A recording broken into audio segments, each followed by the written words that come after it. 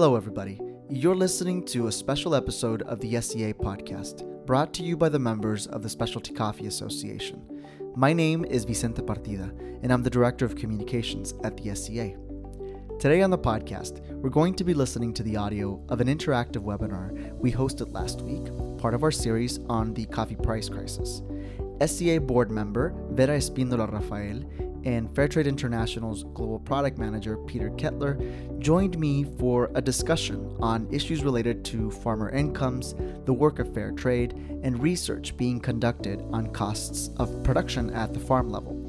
After our interview, the audience had a chance to ask them some really great questions. After listening to this podcast, if you are interested in learning more about the work that the staff and volunteers of the SCA's Price Crisis team have been working on, please visit sca.coffee/price crisis. That's sca.coffee/price crisis. So let's listen to my interview with Vera Espíndola Rafael and Peter Kettler. Here we go. In August 2018, the price of coffee on the C market fell below $1, and there was alarm across the industry. This was the catalyst for the SCA board's decision in December 2018 to launch what we're calling the SCA's Price Crisis Response Initiative. The SCA's response to the coffee price crisis includes research of decades of work done on farm profitability, farmer incomes, by coffee companies and professionals, academic research, government policy, NGO strategy, and the work done by coalitions of these entities. The Price Crisis Response team will begin to publish the results of this work, including some recommendations for the coffee industry, later this month. Today, we're going to talk to two coffee professionals who have experience in several of these efforts, and we're going to get their take on where specialty coffee might go from here, and the unique role of the industry and the SCA in addressing this crisis. So joining me today is Vera Espíndola Rafael. Hi, Vera. Hi. Vera is a development economist. In 2016, Vera began work with the Mexican government's Department of Agriculture in what's called the Plan for the Care of Coffee. She is focused on sustainable coffee production in the National Coffee Program, the goal of which was to revive the Mexican coffee sector by increasing productivity in a sustainable manner, and where she also oversaw market strategy.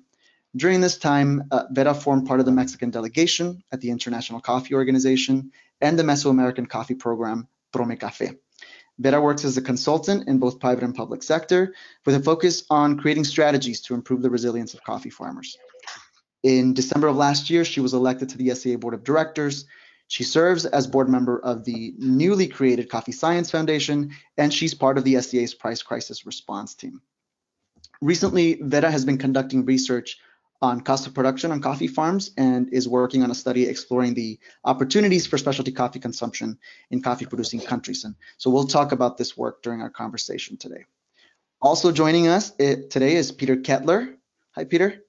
Good morning. Peter is the Global Product Manager at Fairtrade International. He has over 25 years of experience in the specialty coffee industry across manufacturing, retail, trading and finance, and has worked with companies and organizations including Stone Creek, Holland Coffee, TaylorMade Farms, Coffee Kids, and many others. In 2004, he also founded Radio Lifeline, a service to help remote farmers at origin improve farming methods. I'm going to mute you, Peter, just sure. For a little bit. It's a tractor. Oh, it's a tractor. Sorry. Fairtrade International's certified products carry minimum prices paid to farmers. And today we'll be talking to Peter about these minimums, Fairtrade's premium price, the organization's living income strategy, and their announcement made in December of last year that the Fairtrade minimum price for cocoa farmers would be raised by 20%. So Vera and Peter, welcome and thank you for joining us today. We've invited you both to today's webinar for your work and your advocacy on farm profitability and farmer incomes. Vera, let me start with you. Tell us a little bit about your professional journey. What got you interested in issues related to farmer incomes? Thank you so much, Vicente. I think I would just focus primarily on why I started to work in coffee And it actually started in the building that I'm currently in. I'm in Anacafé, here for a conference on Simposio de Caficultura Latinoamericana, organized by Pome Café. And it was actually here a very long time ago that I had the opportunity to collaborate on a project where we studied the value chain of several products, one of them being coffee in Central America, funded by the EU. And the intention was to see how much of that value was actually being received by the producer of these different products. And for me, it was very enlightening because I did not knew anything about coffee. I drank coffee with milk and sugar.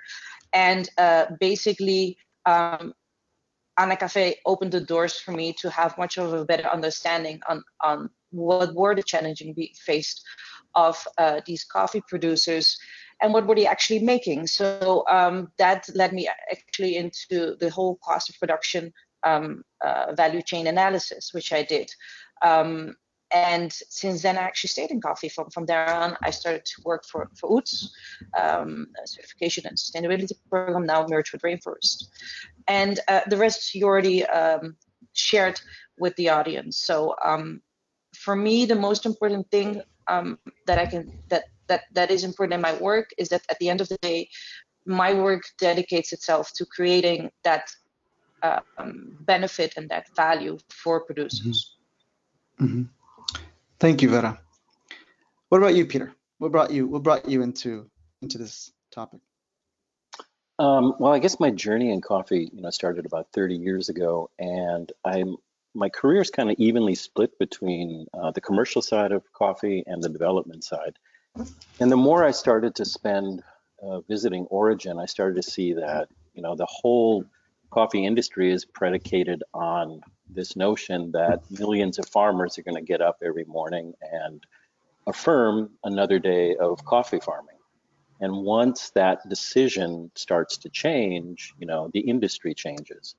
So I started to focus on farmer livelihoods, first of all with Coffee Kids, and then with this NGO, Radio Lifeline. And we developed a series of broadcasts that were weekly broadcasts that would give farmers information about best agricultural practices and what it means to be part of a cooperative, that you're not just a member, but you're also an owner, and then lots of other information about early childhood health, maternal health, HIV/AIDS, financial literacy.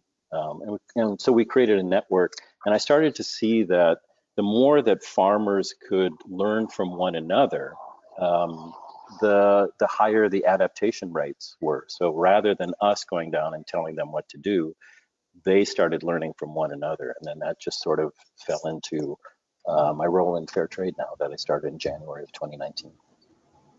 Right. Okay. Thank you very much. Vera, let's talk about the price crisis itself. You're part of the SEA's price crisis response team. The most recent dips in the market have really resonated with folks across the coffee industry in what I think is an unprecedented way. More people across the value chain are interested in this topic and the impact that low prices have on coffee farmers than ever before. I want to start with laying out the foundation for this discussion, going over some of the basics of the coffee price crisis and of the market in general. In basic terms, can you tell us what is the price crisis? Basic terms, right?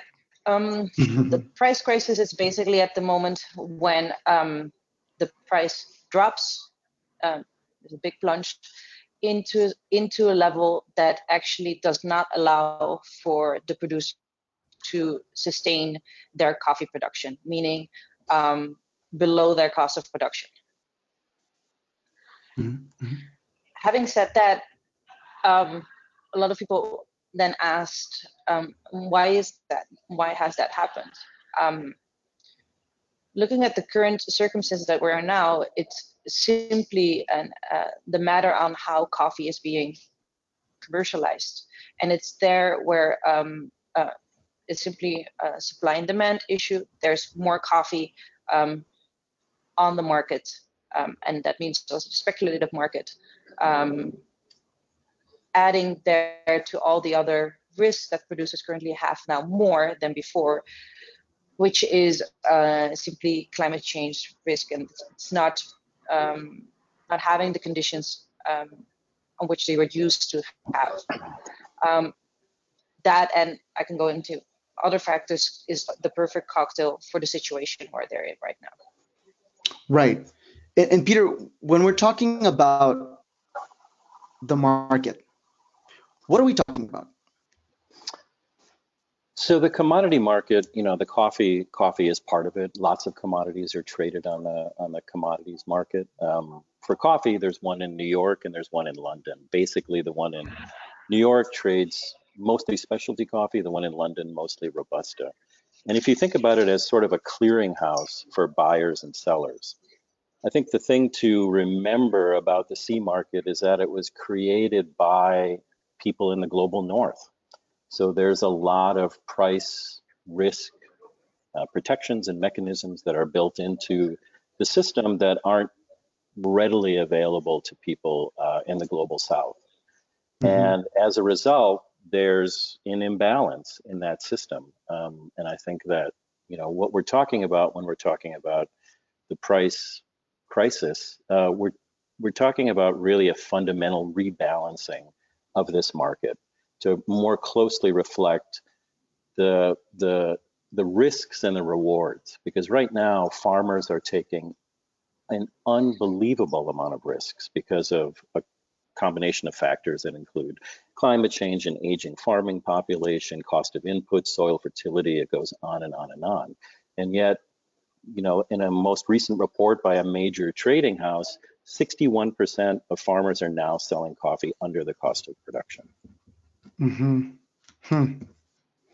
61% of farmers are selling coffee under the cost of production.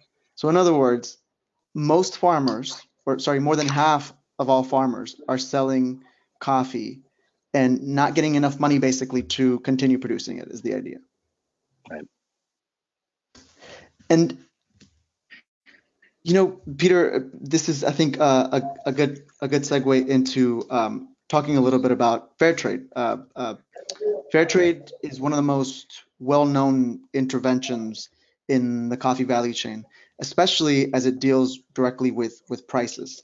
In doing research for this conversation, I actually found another interesting link between your work in that fair trade. I didn't know this. Fair trade got started in the late 1980s following the collapse of coffee prices to support Mexican coffee farmers. So for those unfamiliar with fair trade's history, can you give us a brief history on the organization? Talk to us a little bit about the standards and fair trade's minimums and the premium price. Sure. So it actually dates all the way back. Vera and I were just talking about this. It dates back to a priest in Mexico in the 1940s who was working with coffee farmers and started realizing that there is this imbalance and that farmers weren't able to really make a decent living, much less make a decent business out of coffee farming. And the movement started to grow, and there were a number of different chapters around the world in different countries that were really signing on to this movement and this idea. And then in the late 1980s, it started to become formalized under Fair Trade International. So I think that the unique thing about fair trade is that we are 50% owned and governed by producers. So in order for any changes to happen, we have to build consensus from the bottom up, and it's always focused on what are the needs of producers? How can we meet those needs? So we have close to 800,000 coffee farmers in the system right now. We also do other commodities like bananas and sugar and cocoa. And total, we have about 2 million farmers in the system. And the idea of the minimum price came about because we started to see these price dips, and that it sort of creates this cycle of poverty that farmers can never get out of. And it was fracturing not only family structure, but also the social structure of producing communities. So the fair trade minimum price, which right now is $1.40, was pegged to the average cost of sustainable production. But then we started to realize that if a farmer is just able to keep his or her head just above water and is kind of treading water in the same place, we're not really moving the needle. We're not moving the ball further down the field. And that's where the premium came in. So there's a 20-cent premium on top of that, and farmers collectively decide how they're going to spend that premium, whether it's on farm renovation, a school, a health clinic, whatever they decide collectively, that's how they spend it. Mm-hmm. And we don't legislate how they spend that money. So in that way, we're really again giving farmers the opportunity to decide on their own future. Right. And how does the so Fairtrade has a living wage strategy? Talk to us a little bit about that. And how is it different from, why do we need a living wage strategy if Fairtrade premiums are enough or should be enough? Yeah, so we started. It's actually living income, and there's a living income.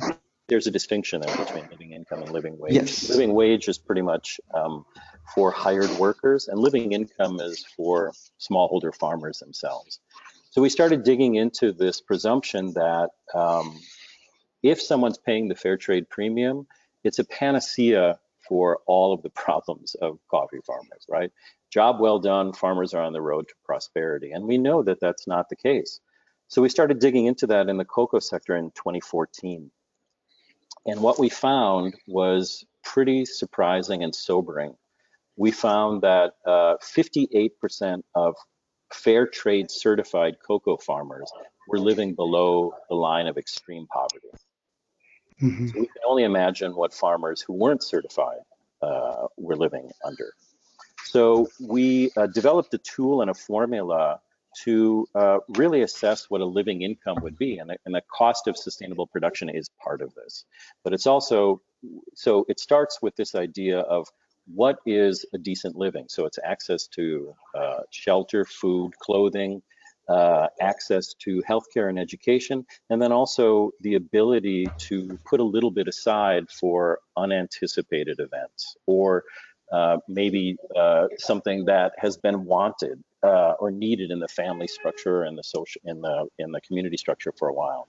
And then we started to look at, well, so how do we arrive at this level of income and this decent standard of living? And so we took it apart and said, okay, how much revenue could be gained by a farmer if everything went well on his or her coffee farm? How much are they deriving from other cash crops? What's the value of their self-consumed vegetables? And then any other sort of income that they might be gaining from dairy production or cattle or something like that. And all of that together, we came up with a Fairtrade living income reference price. So in cocoa, the Fairtrade minimum price at that point was $2,000 US per ton. Mm-hmm. We discovered that in Ghana and Cote d'Ivoire, what it would take to arrive at a living income would be $3,500 a metric ton. So together with industry and with the governments of Ghana and Cote d'Ivoire, we got together and said, how can we effectively take steps toward arriving at a living income? And it was mutually decided that we would raise the Fairtrade minimum price to $2,400 a metric ton. Most recently, the governments of Ghana and Cote d'Ivoire have taken it one step further and now raised it to $2,600, which is, still a far cry from $3,500, but we're not going to be able to make that leap in a commercially viable way in one step.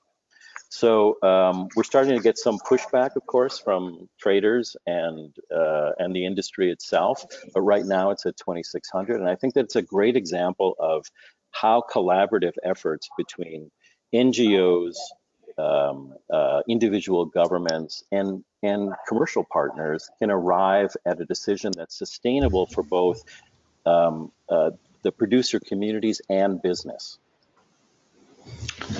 Just a quick question, Peter. Yeah. Sorry, but would you say that still is it enough? The price, which is now being the 2,600? No, no, of course not. But you know, we can't make that leap all at once, right? Because all of a sudden we would be priced out of the market. Coffee. So we migrated this this formula and this work into coffee beginning in January of this year. And because we're owned by farmers, you know, we're getting pushback on, you know, because one of the solutions is, well, why don't you just raise the minimum price to whatever it's going to be in that individual country, right? Mm-hmm. Mm-hmm. Only 34% of fair trade certified coffees are sold under certified contracts. The rest have to be sold commercially. So if we were to raise the minimum price from $1.40 to, let's just say, $2 hypothetically, how much market share would we lose in a market that's below $1? Mm-hmm. And does that serve the purposes of farmers? So, you know, I think that that the role of NGOs, and especially speaking for fair trade, is to create a roadmap toward what sustainability looks like. We need to define the targets, and then collaboratively we have to come up with a solution as an industry to how we're going to arrive at that. No single NGO, no single company, and no single country is going to be able to do this on their own. Mm-hmm. Now, one of the what you need to understand to set a minimum price and to talk about this topic in general is cost of production, right? And so one of the things that that's important is that cost of production differs depending on, obviously it differs by farm, but it differs by region, it differs by country, and it differs greatly. So Vera, I wanted to ask you about what should we, as an industry, what should coffee professionals who care about this topic understand about cost of production? I think one of the elements that everybody needs to understand, and I will definitely there include within that pool of people you just mentioned, coffee professional producers, that it varies. And it varies because of many factors, simply because how coffee was introduced in their countries to all the way on how is simply coffee was developed from a market perspective in the last years. And so it's a challenge. It's therefore a challenge to just simply compare cost production numbers from one country to another. Recently, I think 2 years ago, for example, Pome Café presented a regional study on cost of production with the support of the Coffee Institution in the region. And within that, you could clearly see that, well, the one that was producing with a higher cost in comparison was Costa Rica. Within the Central America countries, Honduras was one that was producing at a lower cost of production. You would say, well, then they're more efficient, or say. But if you go dive deeper, the reality is simply in that comparison is that Honduras pays much less to their producer or to their workers than Costa Rica. Mm-hmm. Hence, perhaps that is one of the factors that why certain people are migrating from Honduras. You know, they simply cannot support their family with what they're receiving. So maybe from a general point of view, would say, oh, well, they are more efficient on how they produce coffee. Well, not necessarily. Is that a good thing? The number in itself in the comparison. So we need to be very careful on how we compare certain numbers, especially when it comes where is it more where is it less expensive to buy coffee from, so to say. Mm-hmm. Now, Peter, does that when we were prepping for this webinar, we talked a little bit about the differences between cocoa production, the cocoa industry, and the coffee industry, and the differences are pretty big, right? Talk to us a little bit about those differences and what you think doing something like what Fairtrade has done in cocoa might be, how that might be applied to coffee. Sure. So, you know, cocoa, well, first of all, the number of countries where it's produced at an exportable level is much smaller than coffee. We have many more coffee producing regions. And also the number of major manufacturers and traders are much smaller. So it's a lot easier to get those people in a room, and hopefully, if you can't build consensus, at least start to have a discussion about what the target looks like. I think that in coffee, it's a lot more difficult, obviously, because of the number of stakeholders. I think that what's really important in these discussions, and Vera's been part of this coffee price crisis initiative, and there are any number of other organizations that are trying to address this in different ways. And I think that one of the things we have to be really, really cognizant of is that in the past, this hasn't just arrived whole cloth, like a volcano or something like that, like a natural disaster. There are signs that this has been happening for many, many years, and we either haven't recognized them or we've chosen not to address them in a systemic way. So I think that it's really, really important that, I've been part of any number of conversations and meeting rooms around the world, as has Vera and any number of people on the call. And one of the things that always strikes me is that we're discussing a price crisis that primarily affects producers, right? I mean, there's a trickle up effect of how it affects the rest of the industry, but really it's a crisis for producers.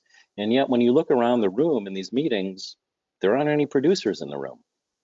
So we need to have a collaborative discussion rather than this reflexive kind of approach, which is, well, we're going to decide and then we're going to deliver our prescription to farmers. And the other side of that coin is that, let's just say that it's that part of our description is quality improvement or increased productivity. We don't. The average price of the average age of a farmer now is somewhere between 57 and 60 years old, right? You've been farming all your life. You're bone tired. You've been living under a price crisis for a number of months, if not years. You've seen this before, and now all of a sudden the prescription is farm renovation, and they're doing a cost-benefit analysis and going, am I gonna, uproot a third of my coffee farm and then, wait 3 years and then uproot another third and another third, without any sort of an insurance policy or support from the industry? So I think that, the two things that we need to do is bring producers into the conversation to make sure that it's sustainable and it's not just from our point of view. And the other thing we have to do is come up with some sort of mechanism to support farmers while they're going through this transition period to either do farm renovations or do other capacity building measures that are going to help them weather the next price crisis. Now, that's an excellent point. And Vera, you, in your work, talk to producers on a daily basis. I know both of you do. What are you hearing from producers, right, in terms of what's happening, right? What are they telling you? I think it varies a bit in what type of country or region you are. Yesterday, I was talking to a technical assistant from ICAFE from Honduras, and he was saying to me, I asked him, so what is the situation? What are you seeing? How are producers reacting? And it's true, he says, well, definitely they're not maintaining as they should their farms. That's one that you can see that with a lot of producers, they simply don't have the income, the money to maintain what they have. And the second one is, definitely there are producers leaving their fields, leaving their homes and families in order to find a better life somewhere else. This morning, I saw a presentation of FuseNet, which is a regional platform here in Central America, Mesoamerica. And they were also mentioning that, out of what are the reasons and where are you going? There was one clear, it's like, I'm leaving because I do not have enough income to support my family anymore from coffee. And secondly, where are you going? Like a 10% don't know what kind of strategy they can have, but it's all up to 41% that are really going to the US specifically in this case, and a much smaller portion to other cities in Honduras itself. And it's, for me, it's that sad reality that we are unable as a sector to stop it for continuing for this to happen, because this is still happening and will continue happening upcoming harvest even more so. And there's also another side of, of producers that still have, and I would say, a certain vision for themselves and for their families. And recently, with the work that I'm doing with Azahar in Colombia, producers that through the mechanism that they have set up with a specialty coffee exporter are able still to reinvest on their farm so they can maintain it, and some buy an extra plot of land in order to secure a certain scenario from happening in the future, which is, from my perspective, very applaudable in these times.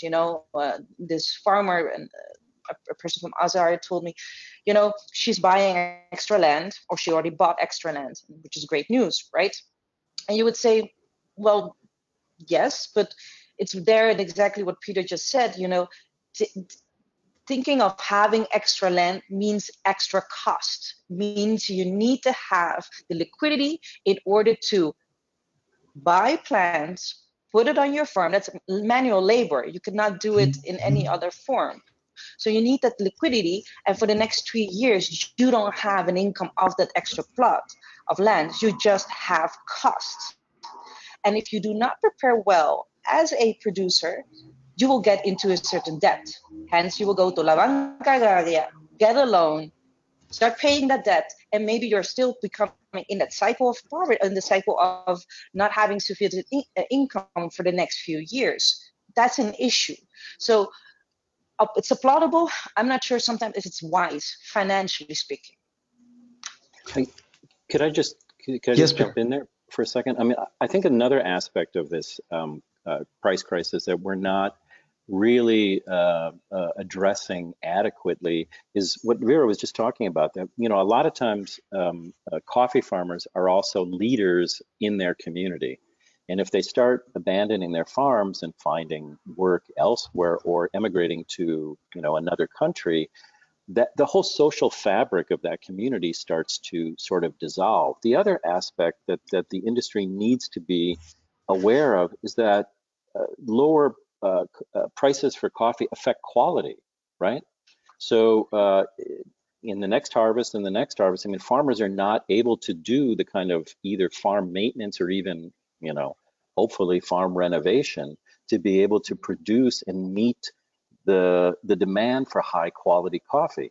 The other thing that's really impacting this, because the title of this webinar is shareholders versus smallholders, and where do these, right? So as we start to look at this problem, I think it's also important to think about the lens that we're looking at it through.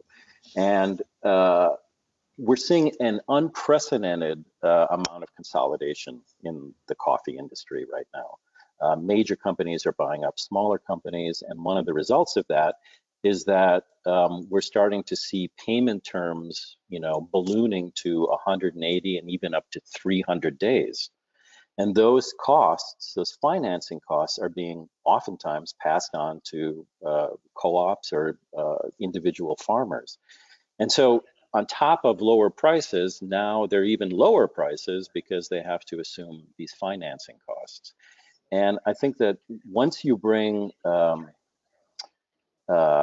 shareholders into the mix, a lot of times the lens that they're looking through is a lot shorter, right? They want immediate returns. And what we need to do is look at this problem through a long-term lens, right? That in order to create sustainability, if we continue doing the same thing, sustainability is not going to magically arrive 10 years down the line. And what we need is really a bold initiative. And we have seen a lot of innovation in the coffee industry. at the higher end of the supply chain in terms of how coffee is delivered to consumers, brewing equipment, lots of different things. But we have failed to sort of migrate that innovation to the very beginning of the supply chain. Speaking of consolidation, I want to go back to the example we were talking about earlier related to cocoa, right? And Peter, I want you to correct me because I think I'm wrong, but it almost sounds, the impression that I got from the comment you made related to cocoa is that it's almost easier to do what Fairtrade has been doing in the cocoa industry because there are fewer players. Is it safe to assume that that could be the case with more consolidation on the coffee side, that it could be easier to achieve something like what you've been able to achieve on the cocoa side? Well, I think that the difficulty is in any of this that, we can, as we've done in the past, we have a series of meetings and we come up with recommendations. And a lot of them are workable solutions. But NGOs and individual governments can't enact these measures without a commercial partner or a group of commercial partners that are willing to embrace this. So let's just take the case of living income. Let's say that living income for a family of 4 in Colombia hypothetically is $2 a pound. I'm not stating that that's the case, but let's just use it as a case study. What company is going to be willing in 89 cent or 90 cent or even $1 market to pay twice the amount for their coffee and risk being out of the market and losing their competitive edge? So I think that this is really an important thing that we need to tackle, is how do we engage with commercial partners, and who is willing to stick their neck out and say, if this is going to lead to sustainability, then we're signing up. Vera, what would you add to that, right? In terms of commercial partners in coffee? At the same time, when Peter was mentioning this, it's something that even in this setting where I'm here at a conference, there are a lot of researchers, technical assistants, some producers as well. And what they want simply is to have a market, sell their coffee with a margin, with a profit margin. That's what they're looking for. And you would say that if we are understanding of the global market in that perspective, it does not coincide with what these shareholders want. They want, if it's possible, I think even cheaper coffee at this rate. And it's a sad reality that that match doesn't happen. But I must say that there are different type of sized companies that are willing to take that risk. And I think it's from my perspective, that's the promising side of this. That, as you just said at the beginning, Vicente, there are much more people are interested in helping, want to understand what is happening and why it happens and what they can do. And I think understanding on what are these socioeconomic conditions of farmers, why are they in this situation, is because of many factors. What we're trying to do, for example, in the case of, just to come up with one example, is with Azahar, with the Sustainable Coffee Buyer Guide, is to give a better understanding of what are the cost of productions of these producers in these particular areas. What income goal do we have in mind for them in order to have a sustainable livelihood? That's one, but also sufficient additional income in order to reinvest on their farms, just as an assumption that should be together with a living wage for their workers, and an add-on for a reinvestment on their farms. And at the end of the day, I think those initiatives, even if they're on a smaller scale, are of importance for the sector, because they're simply companies that are saying, we're making a profit, and if I can still continue to make a profit, I need to be sure that where my coffee is coming from needs to be assured for. So it needs to be covered and needs to have also that profit margin. So I think there are companies, and perhaps much smaller than what we are looking for, that are willing to stick their neck out. And I think that is under the umbrella of fair trade, companies that buy fair trade, as well as companies that simply have a firm belief that buying specialty coffee with a certain commercial mechanism supports the producer to continue their farming. I want to come back to and my apologies because I didn't introduce the project that you've mentioned a couple of times now, and I want to ask you about that so you can give us some information about that. And this is a yes or no question for the both of you, right? Is there enough, whatever the solution or the solutions to this crisis are, is there enough of a critical mass in coffee when we're talking about commercial partners? Are there enough companies, enough individuals interested in finding a solution that a solution can actually be implemented? Is that where we are now, in a place that maybe we weren't 10, 15, 20 years ago?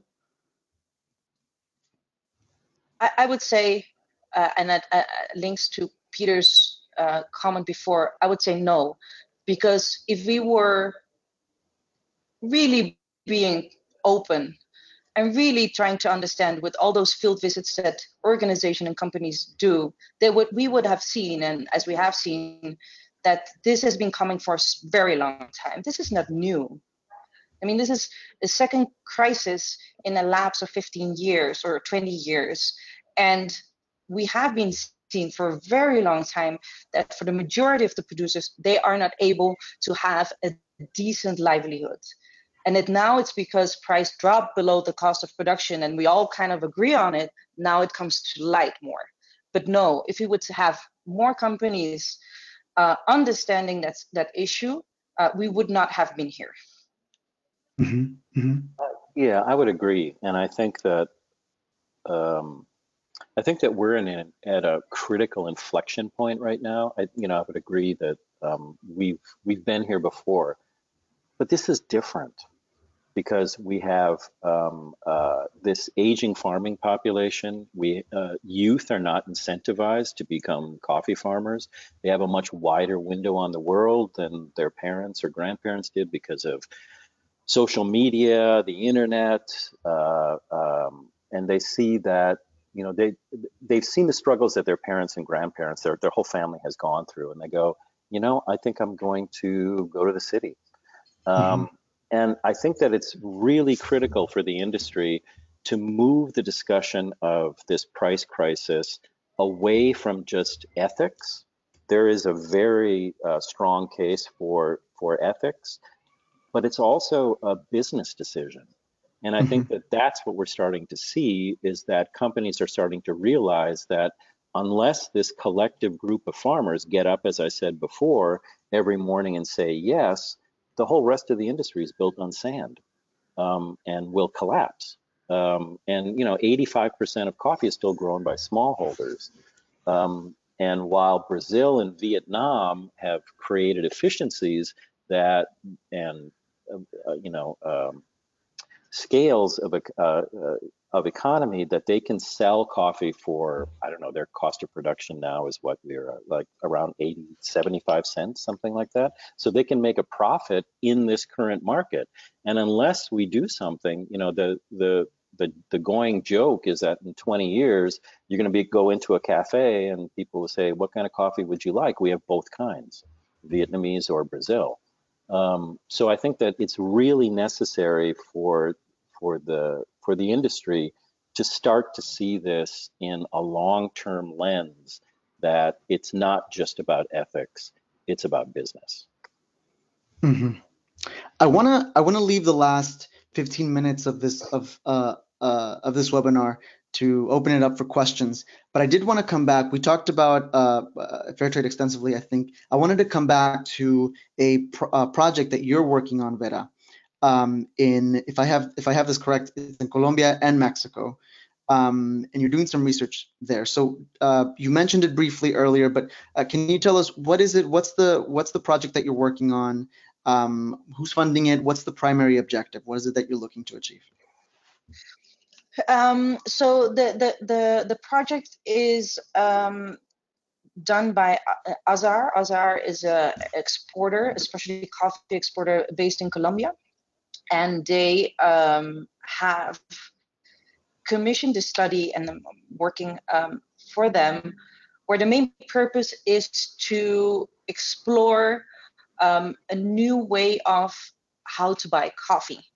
And within that vision, the intention is to come up with a sustainable coffee buyer guide, which is based on case studies that we have done in 4 departamentos in Colombia, and where we basically did a cost of production study, and from there on to have a better insight on what it actually is what the cost actually is to produce coffee in there. I think the main takeaway from the whole work that we're doing, and it will be published this year, is that what we're seeing is that even so, selling, and everybody knows it, selling your coffee, especially coffee, not necessarily is 100% of your coffee, right?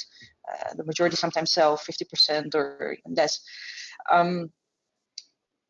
That we're seeing that simply the amount of family labor involved in producing coffee, measuring that is complex. Comparing is complex. And I think that the most important thing is that we need to very much shift in our mindset of this is the cost of production. We need to head towards a living wage, includes the benefits, and we need to head towards that, giving that sufficient value of producing coffee, and that comes with having that additional income in for reinvesting on your plot of land. And it's, as you know, as Peter just said, producing any crop comes with huge risks, and it's crazy to think that you're producing something. I mean, you're not sure if you're selling it. That it's if you put that in this different context with a different product, nobody does that. And I think it's one of the most riskiest things that you can do, and still we have almost 12 million families doing so. At the end of the day, the majority of them are families. So we need to really look into this family. How do they work? And I really also believe that it can be still a sustainable coffee business for everybody in the supply chain, even with calculating all the aspects in that I was just mentioning. It should be possible. And do I have this right, that these are studies that you're doing in Colombia and Mexico, correct? No, just in Colombia. Azar just operates in Colombia.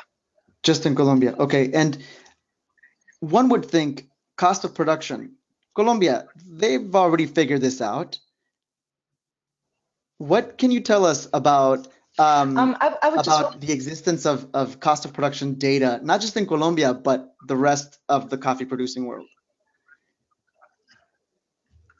I mean, I think we generally know what are the ranges of these numbers.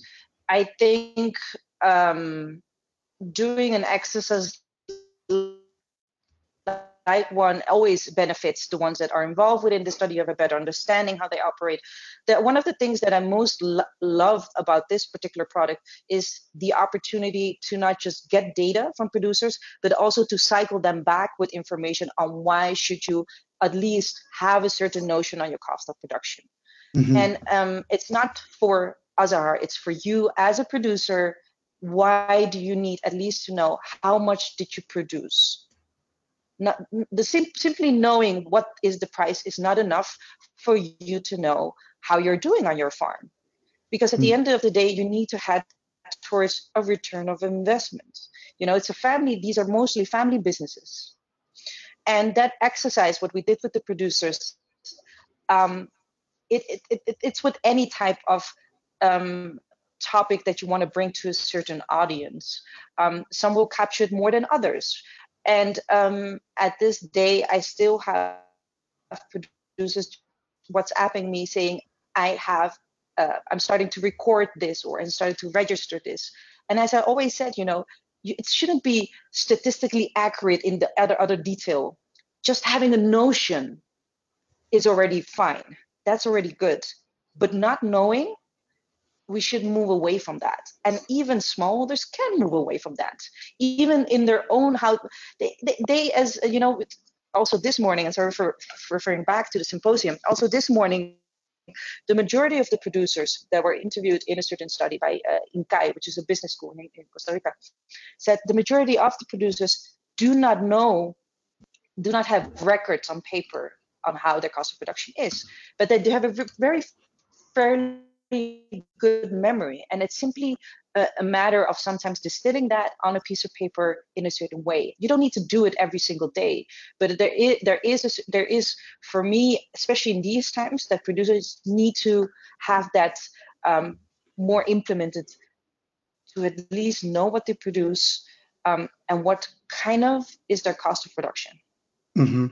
Right. And so there's definitely a lot to be said about the need for the industry as a whole to know more about what's happening about the cost of production, that the available data on that is very, very, very, very little. But also what you're saying here is that we need to support farmers in helping them sort of understand their own cost of production, because that matters as well.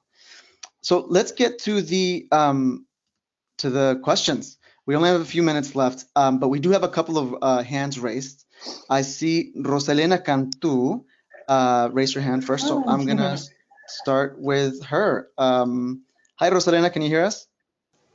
Well, I do have a question. The first question is, do you think that this monopolized market is going to be broken? Who's your question for? Who do you want to start with? Wood Vera, of course. Hola, Rosy. I don't think so. Okay. What I do think is that, okay, so I wanted to say I don't think so. I do think that we as producing countries need to act more in order to be more powerful in information, to have more leverage on our side, and to define strategies to leverage that or to balance that out. And I think one of the reasons is definitely linking to specialty coffee production and hence specialty coffee commercialization, be it exporting or in our countries itself, is of importance to start to gain a certain balance in there. So unfortunately, I don't think so. I'm not sure what Peter thinks on that. I'd agree. I mean, I just see more consolidation, and I think that the risks that farmers are enduring are going to increase.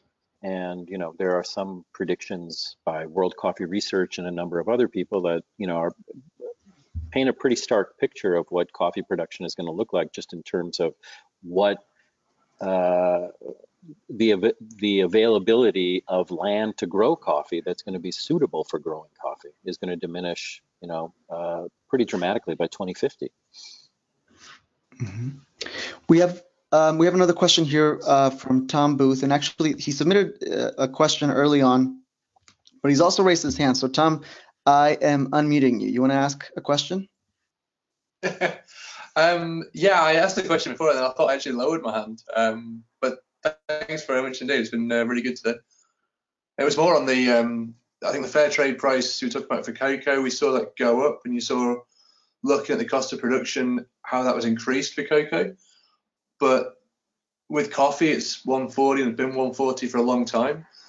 There was two questions really. One was, do you think that the 140 could be increased as it was for cocoa? And secondly, do you think 140 is the right price to have as fair trade across all origins, or in different origins with different cost of production and different different everything, should there be different fair trade prices? Yeah. So we're undergoing our coffee standard review right now. It's a very long process because there has to be a lot of consultation from a number of different stakeholders. The last time we did this, there were 500 different producer groups that weighed in. And again, we can't set the price ourselves. It has to be in collaboration with the farmers. Do I think that $1.40 is adequate right now?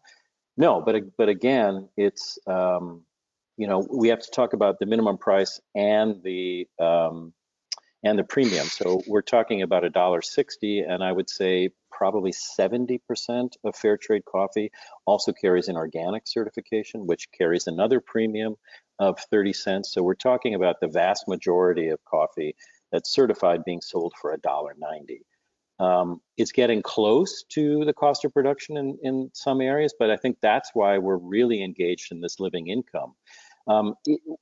There's been a lot of talk over the years about setting different minimum prices for different regions. And I think that this tool that we're developing and have developed for living income is showing us what these different costs are in different regions. So that's under consideration. But again, we're only selling 34%. We have overcapacity of certified coffees right now in the system, and there's a fear of those volumes dropping. Thank you, Peter. We've got a few questions here from Dean and also a hand raise. So Dean, let's hear from you. How's it going? Yeah, I thought I'd go ahead and just consolidate these questions. The first question is primarily geared towards you, Peter. What I feel like I'm hearing in part is that the coffee supply chain in general has just it sounds like poor trade agreements, as I'm listening to you, and especially thinking about supply and demand and how to manage, not only like the current commercial supply and demand, but also like fair trade supply and demand. And so we can't put the price too high, otherwise it could box us out of actually having living income for producers. And so I'm curious if there's talks as far as like in between countries, consuming countries and producing countries, of like maybe restricting supply or taking a look at it through like a supply chain management perspective. And then the second question I think is for both of you, especially as I think about power dynamics between the global north and south, do you find that more co-ops and producers are starting to roast coffee in order to capture value back from the global north in particular? Yeah, so we are starting to see that there's more and more local, initiatives toward local consumption happening. But again, that's changing a whole culture because a lot of coffee growing countries do not have a culture of drinking coffee because it was a valuable exported Forgive me, commodity. Peter. I'm so sorry. I was actually thinking about like exported roasted coffee in particular. And so not necessarily for local consumption, gotcha, but exporting to consuming markets in particular in order to recapture value in the global north. Yeah, there is some talk about that. There's so many logistical challenges to that, both in terms of taxation, because it's now a finished packaged product that comes into the country. So you're rather than a raw commodity. As we all know, to get coffee stocked on a grocery store shelf, there has to be distribution deals, all of that. So there are a lot of hurdles to that. In terms of countries talking to one another, I mean, in the news recently, there's been reports of Brazil and Colombia coming together to discuss how to address this. And I think that it's a good sign that producers and producing countries are starting to come up with, or at least discuss mechanisms for managing supply on their end. Do you find that producing countries are also talking with consuming countries in particular, like the EU or the US? I'm not familiar with those talks. One of the most interesting things that's happening right now so I'm going to be giving a talk to the German Parliament next month, because there's a long-standing coffee tax in Germany, which has been in existence for hundreds of years, and actually produces millions, if not $1 billion, for the German government. And they are starting to consider, after lots of advocacy on the part of fair trade, to suspend the coffee tax for sustainably produced coffees, so that a consumer no longer has to make the choice of, well, I would like to buy fair trade or organic, but it's so much more expensive than other coffees. So it would sort of level the playing field. Now we're at the top of the hour here. Vera and Peter, are you both happy to stick around for another 10, 15 minutes to keep answering some questions? Sure. Sure. Can I just jump in on? Please. So there is a platform called the International Coffee Organization, which is basically the mechanism for countries to connect between producing and consuming countries. And it's here where since end of last year, beginning of this year, a new process is starting regarding should we not amend or come up with a new international coffee agreement. And the last one was created in 2007. I do think that these institutions, or especially this one, has the role to lobby between and have the countries to become together within this setting. And it's interesting, especially since the World Coffee Producer Forum started, that there is much more momentum for these talks to happen on a higher level, so to say. At the same time, in Mexico currently, we have today a meeting between the Secretary of Agriculture of the whole region. So that means that all the secretaries come together to discuss certain issues. Coffee is now also on the agenda. So that means that between countries, we are looking into strategies that we together define as important ones to address. One of them, and this recommendation then goes into the Secretary of Agriculture, which then goes as a certain feedback towards the ICO meeting that has come up. Additionally, also, in the week of the ICO, that's on the 24th of September, on the 25th of September, there is a UN meeting in New York where also the countries will be coming together to talk specifically about coffee and specifically the coffee crisis. So I think all these moments are showing that there is the need to intervene and to act. Coming back a bit on the regional strategies that the Ministry of Agriculture are trying to define, one of them, which is high in the agenda, is simply promoting more consumption of coffee within our countries, which definitely is an important one for our countries in order to assure a certain stability in terms of income, as well as in terms of having not to depend on other countries for certain price and revenues. Right. We have here, I do want to add, we don't have enough time to talk about it on this call, but I do want to add, Vera and I interviewed Vera for 25 magazine on this very topic. There's some research that she's been doing on coffee consumption in traditionally coffee producing countries.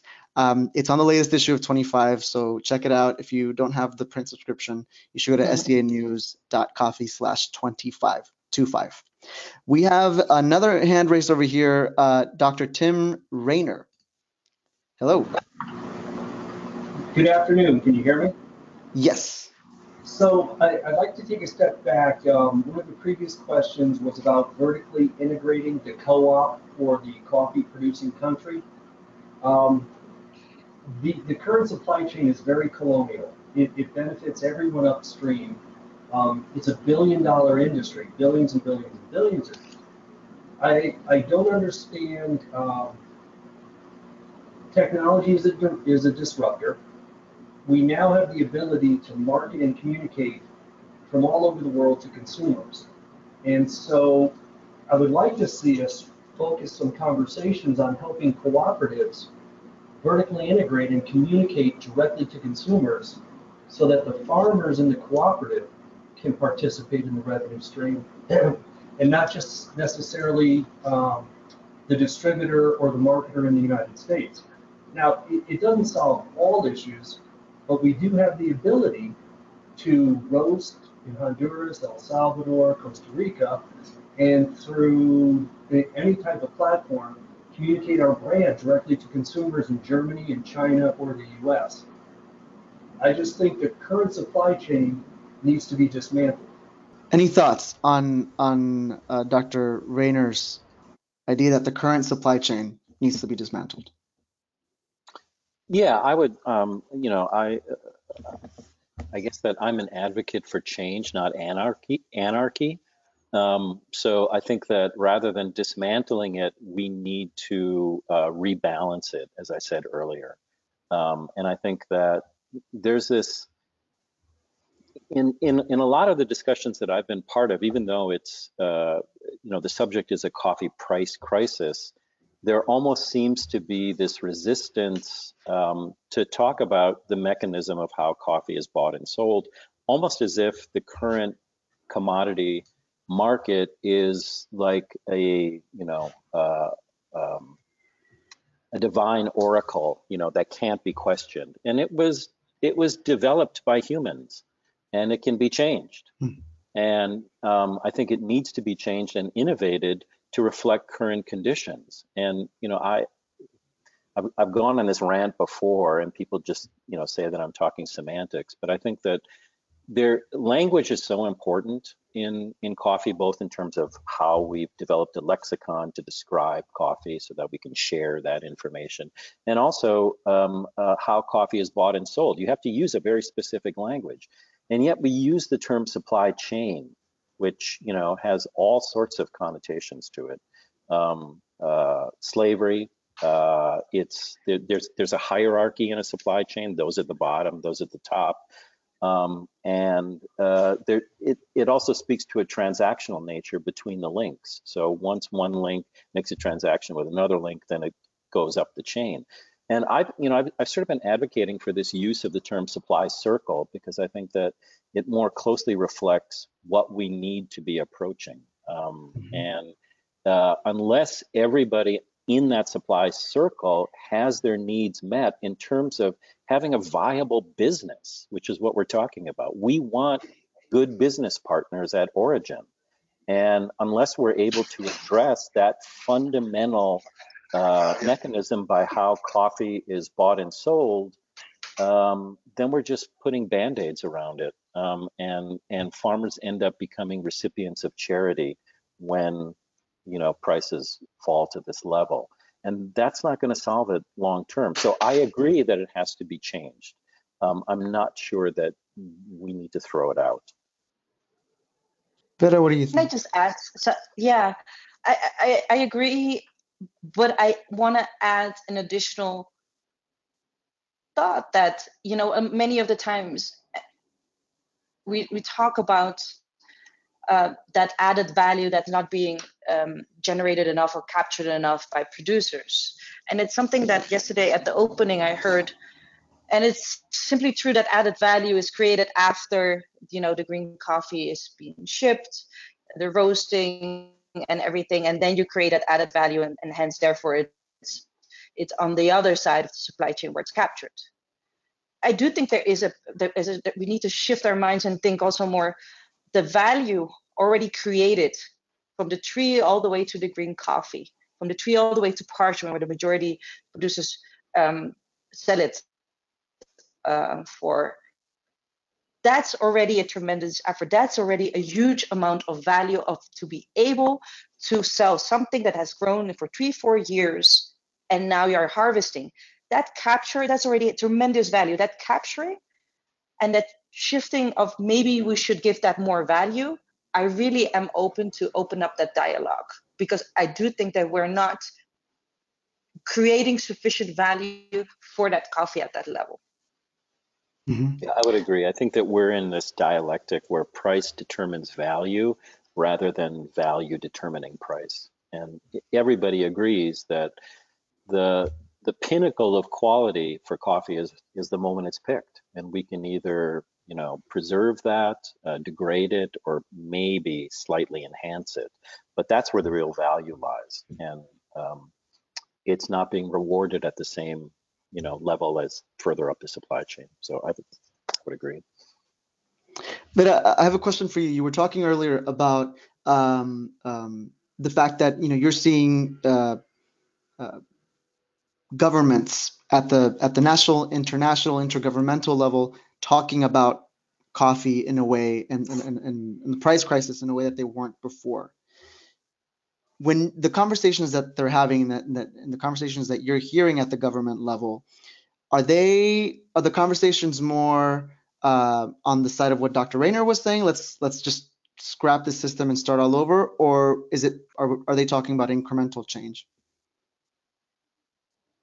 They're more talking about so specifically here in the region, more my experience lies is collaborating on a regional level is of importance. When you're simply thinking of sheer amount of producers and volume, we all speak the same language, we all speak Spanish, so it's easier for us to work together. And that's the emphasis of the different secretaries of agricultures. Work more together when it comes to coffee research, sharing that more across the region. So from Mexico all the way down to Panama. And one of the aspects is, of course, is how is business being done currently? And it's here where they say, okay, so we need to make sure that what I just mentioned, that value that's being created here, that the producers are sufficiently paid for. And there are different strategies being thought. So how can we make sure of that? I do think that the governments are here definitely open to and are doing so to talk to the companies and to come up with certain strategies to work for all. That there's not that necessarily that adversary towards company. No. Keith says, hi, this question is for Peter. Can we see the cost of living wage model for coffee farmers? This would be very useful in conversations with our customers. Yeah, so I forwarded a document that sort of explains the work on living income to you guys, and I think that if it hasn't been posted on the SCA site, it will be soon. So that's that. We can send it to the webinar attendee. Yep. Right. Yep, we'll include it in an email that'll go out with the recording of this webinar, Keith. Let's see, we don't have any more hands up, so I'm gonna, we have a couple more minutes. So I'm gonna go down this list of questions that we have here. We have one from Juan Manuel Velez. The question is, what should be the balance for big producers between productivity and trying to produce specialty coffee with new processes and varietals in order to get better prices? Yeah, so I'll answer it first, real briefly. I used to be a member of the tribe in the specialty coffee industry that thought that productivity and quality were the panacea, the answer to all of the ills of the coffee industry. And, I sort of left that tribe a few years ago when I started to really delve into the challenges that farmers have. So I think that that quality improvement and yield improvement are part of the puzzle, but they're not the whole thing. So we can address some of these really deep systemic problems through those two mechanisms alone. Agreed. Excellent. Okay, we've got many more questions here. What we're going to do, like we do with these webinars, is we're going to go through all of the questions and try our best to answer them, and we'll post answers to them on the article, the SCA News article, where you'll find the recording for this webinar. I do want to mention, as part of the SCA's mid-year update to the price crisis response initiative, which we held a couple of weeks ago, we asked the community to get involved in this process, reviewing the draft materials in progress. So these are the reports, the even graphs that this team has been working on as part of this part of this work, and many people have responded. The team is still combing through and synthesizing the feedback that they have received for these materials, and some clear themes have emerged. So that's been really interesting. One of them has been calling on the SCA to engage more closely with governments, representing the role of specialty on the national and intergovernmental sort of side. And but we do want to encourage people that if anyone on this webinar is interested in reviewing these materials or just getting involved in general with the process, knowing more about what's happening, if you have any questions, anything that we didn't get to today, or any questions that come up later related to the price crisis response initiative that the SCA has launched, that Vera is a part of as well, please do get in touch. The email address is pricecrisis@sca.coffee. We also have some resources where you can learn about the mission of the team. You can learn about all the different things that have been happening over the past few months. And you can find that on our website. That's sca.coffee/price crisis. Just one word, sca.coffee/price crisis. Vera, thank you very much. Vera and Peter, thank you both so much for joining us today.